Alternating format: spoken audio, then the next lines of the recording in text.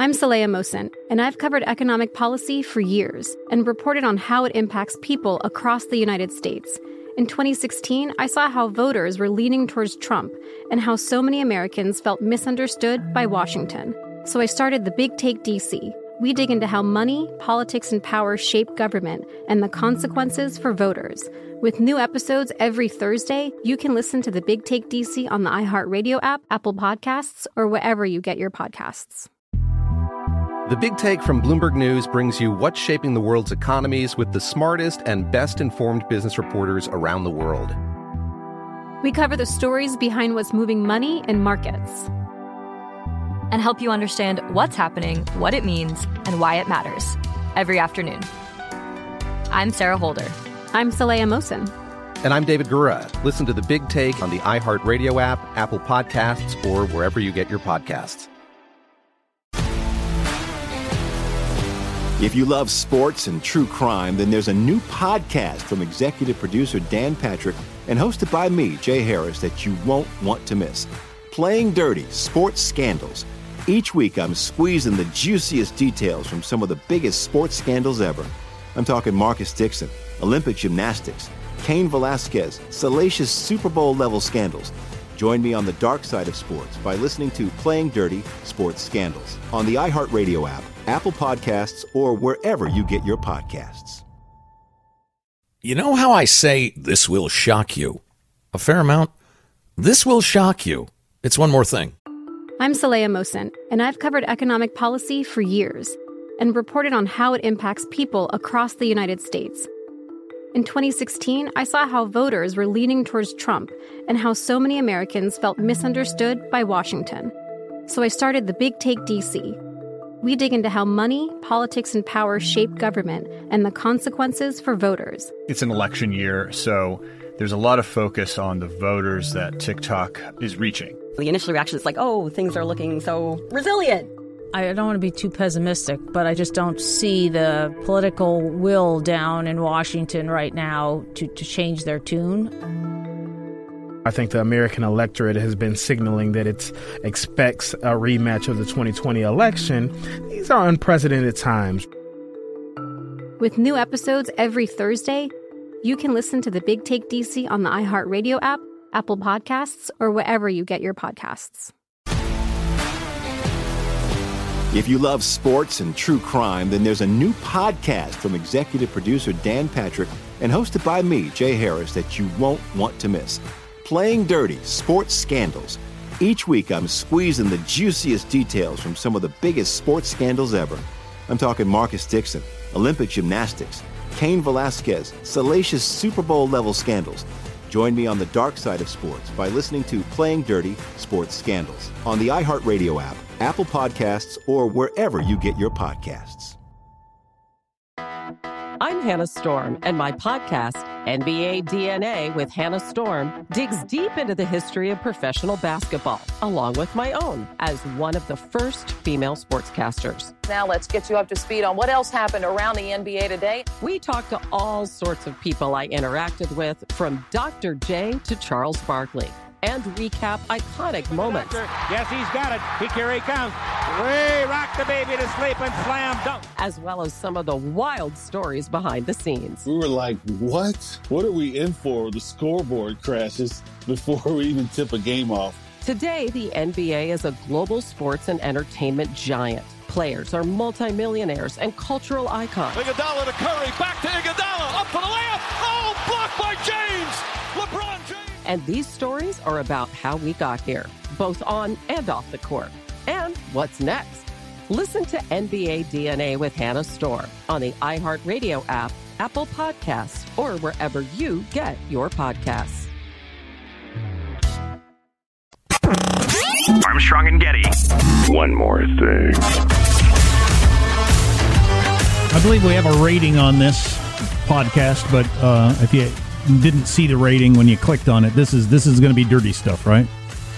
Yeah, absolutely. Adults only, and There's a lot of nasty stuff you don't want kids to hear at work. But for legitimate news reasons, this is something you should hear, and it's an entirety not bleeped out. That's why we wanted to put it on the podcast, because we should hear this.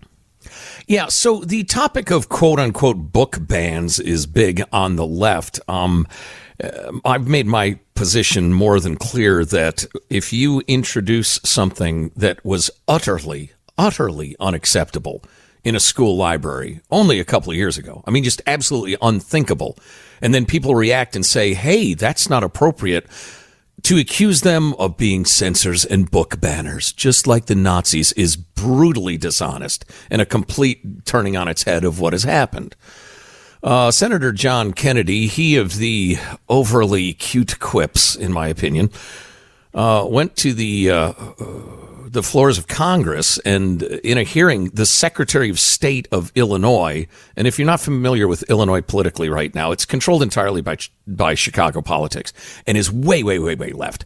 And J.B. Pritzker, the governor, is from this multi-billionaire family that supports a lot of the what is the term I vowed to use? Pediatric sex trait modification clinics around America. The Pritzkers are huge in the whole transsexual thing and teaching your kids that they're probably the other sex.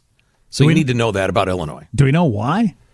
Well, he's got at least one or two transsexual relatives. Okay. I think a former brother of his is now a sister, allegedly, and that sort of thing. And they're just way down with radical queer theory, gender theory, that sort of thing. So anyway, Senator Kennedy in this tape, and it is completely unedited. Again, warning, is talking to the Secretary of State of Illinois and is going to read to you from the books that the sex state is defending for kids.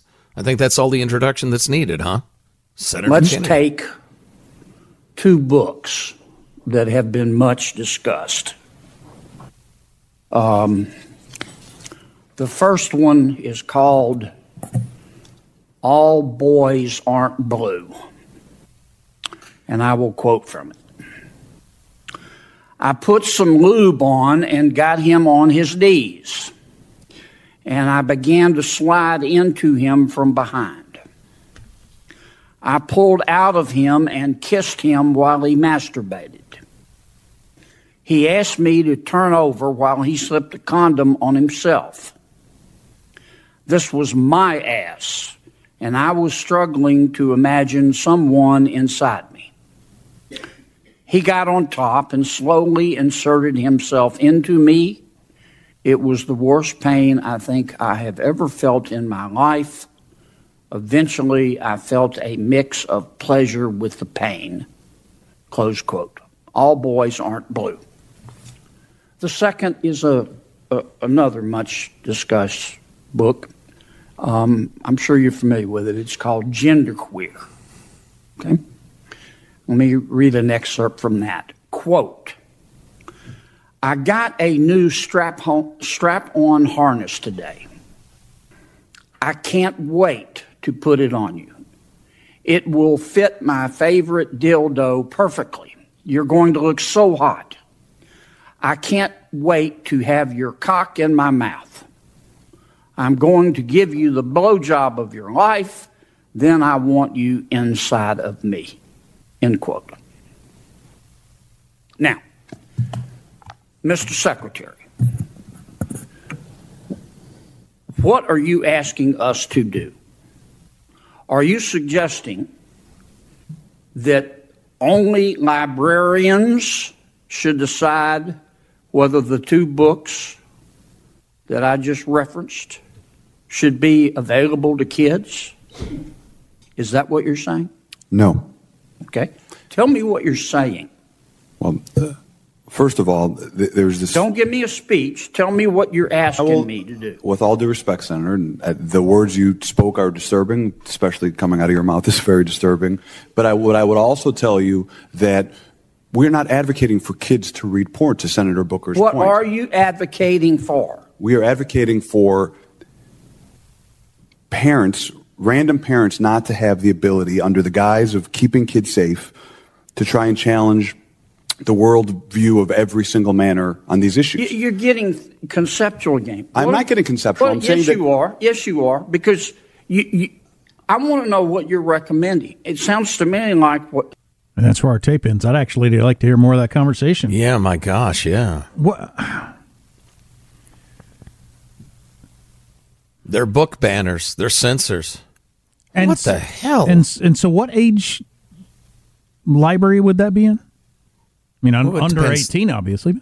It depends on the school, but yeah, well, that's a good point. I don't want right that in there. the library for a senior in high school. Why would that be in the library for a senior in high school? Why Well, would and that if it's be in the part of- library for a senior, it's in there for a 14-year-old. Right. But why? Why? What's your argument for a 17-year-old needs to read that in a public taxpayer-funded school? Because we need all children to know from a very early age that it's fine to be gay, it's fine to be bi, it's fine to be transgender, it's fine to participate in these sex acts. And by the way, here's how you do it, so you can do it in a healthy and mutually pleasurable way. Pleasure-centered sex education, it's called. For little kids, every color of the sexual rainbow ought to be before them. And the idiotic media goes along with the whole book banning narrative if you try to get those books out of your library. Right. And again, I agree with John Kennedy. You're getting conceptual here. In general, you don't like the idea of an individual parent being able random parent. What the hell's a random parent? No, I'm specifically a parent because I made that child. I'm not a random parent, thank you. But so what should be the process for getting rid of a book like that if you find out it's in your library? See, he'll never answer that question directly because that's the idea. You make it so exhausting, confusing, or difficult that people just don't bother. Or, and this is, I had this story a while ago and we never got to it. In the wake of, I think it was Florida taking action against this sort of thing, there was a video seminar that was actually captured. Somebody recorded the video meeting as it took place, in which teachers and librarians were discussing how, okay, so now you can't have genderqueer in your classroom. Here's what you do. You keep it down there and you just let everybody know if they want it, that you can get it for them. You have it right under the plant or whatever. They were openly discussing how to get around what I think are legitimately described as anti-pornography rules, because they think it's so important that the kids be sexualized. What a weird worldview of all the things, of all the hills to die on that you want to, change about American culture. You want to make sure younger and younger kids have more access to more exotic sex. What? Of all the things to be concerned about. It used to be like, are girls getting enough science and math so they can get into college? Just stuff like that you can get on board with or whatever. But now this is the big topic? Yeah, I know. Isn't that crazy? I mean, it is seriously radical ideologies that are now, I don't want to call them mainstream, but they're clearly visible anyway. And it's incredibly troubling. What's especially bizarre about this is if I'm, a young gay lad or something like that, I can find plenty of instruction on how to do it. Just like any straight kid of whatever sex or inclination. Why schools feel like they need to be taking an active role in leading kids down these roads is sick. It's weird. Especially given, forgive me, but this ought to be repeated every time, the kids can't effing read. Right. That's what's going to save us from kids seeing horrible material we don't want them to see. They can't actually read. And they can't do math either. So maybe you ought to spend a little time on that. So in a whole bunch of schools, remember we had those stats from those Chicago schools? There were schools where 0% of the students had reached the, what do you call it? Proficiency in math and reading. So there's the savior here. It's kind of a double-edged bad sword, but they can't read anyway, so they won't see that stuff. My final thought is, and I've said this before, but there are many great teachers in America. They're heroes. There are many great, I'm sure, principals. Probably no great assistant principals. I don't know what it is that draws evil people to the gig, but anyway, I kid. there are many educators in America who are heroes. I believe as a whole, America's government schools are unsalvageable as an institution. I think they're so corrupted by greed and radical ideology and just this sickness. I'm not sure there's any saving them.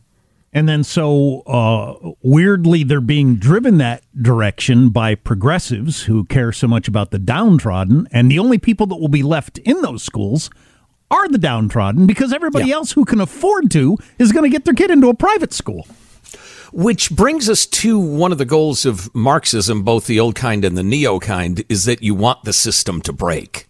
You know what you're doing will cause enormous pain and anger, and the system to collapse. On this particular issue, what I think is going to happen, at least for many years to come, is you pay a lot of taxes to help support your public school, like I'm doing, and in addition, write a check for the private school that you're sending your kid to because you don't want them to go to the public school. And I think that will continue for a long time before it ever breaks or changes.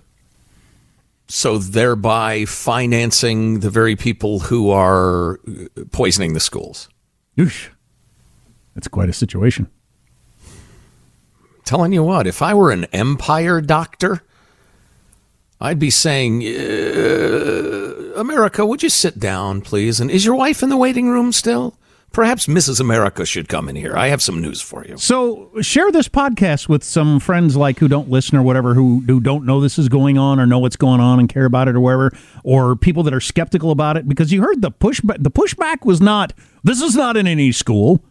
You're making this up. That was not the pushback. I remember when I went to school, it used to be, the controversy was whether or not you dissect frogs or not in biology. Right. Well, I guess that's it.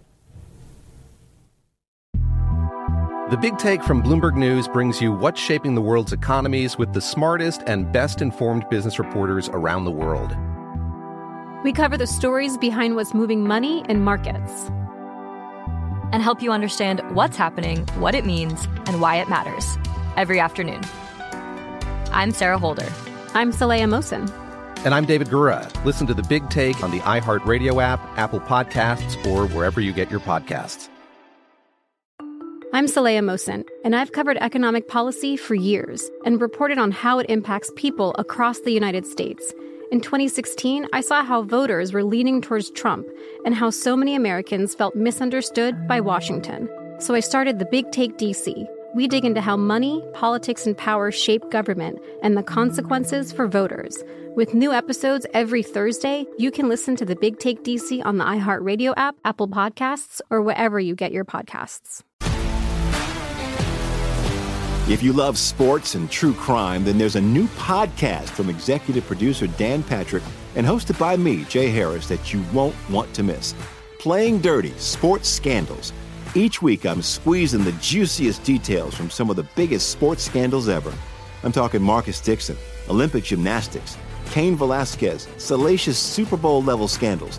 Join me on the dark side of sports by listening to Playing Dirty: Sports Scandals on the iHeartRadio app, Apple Podcasts, or wherever you get your podcasts.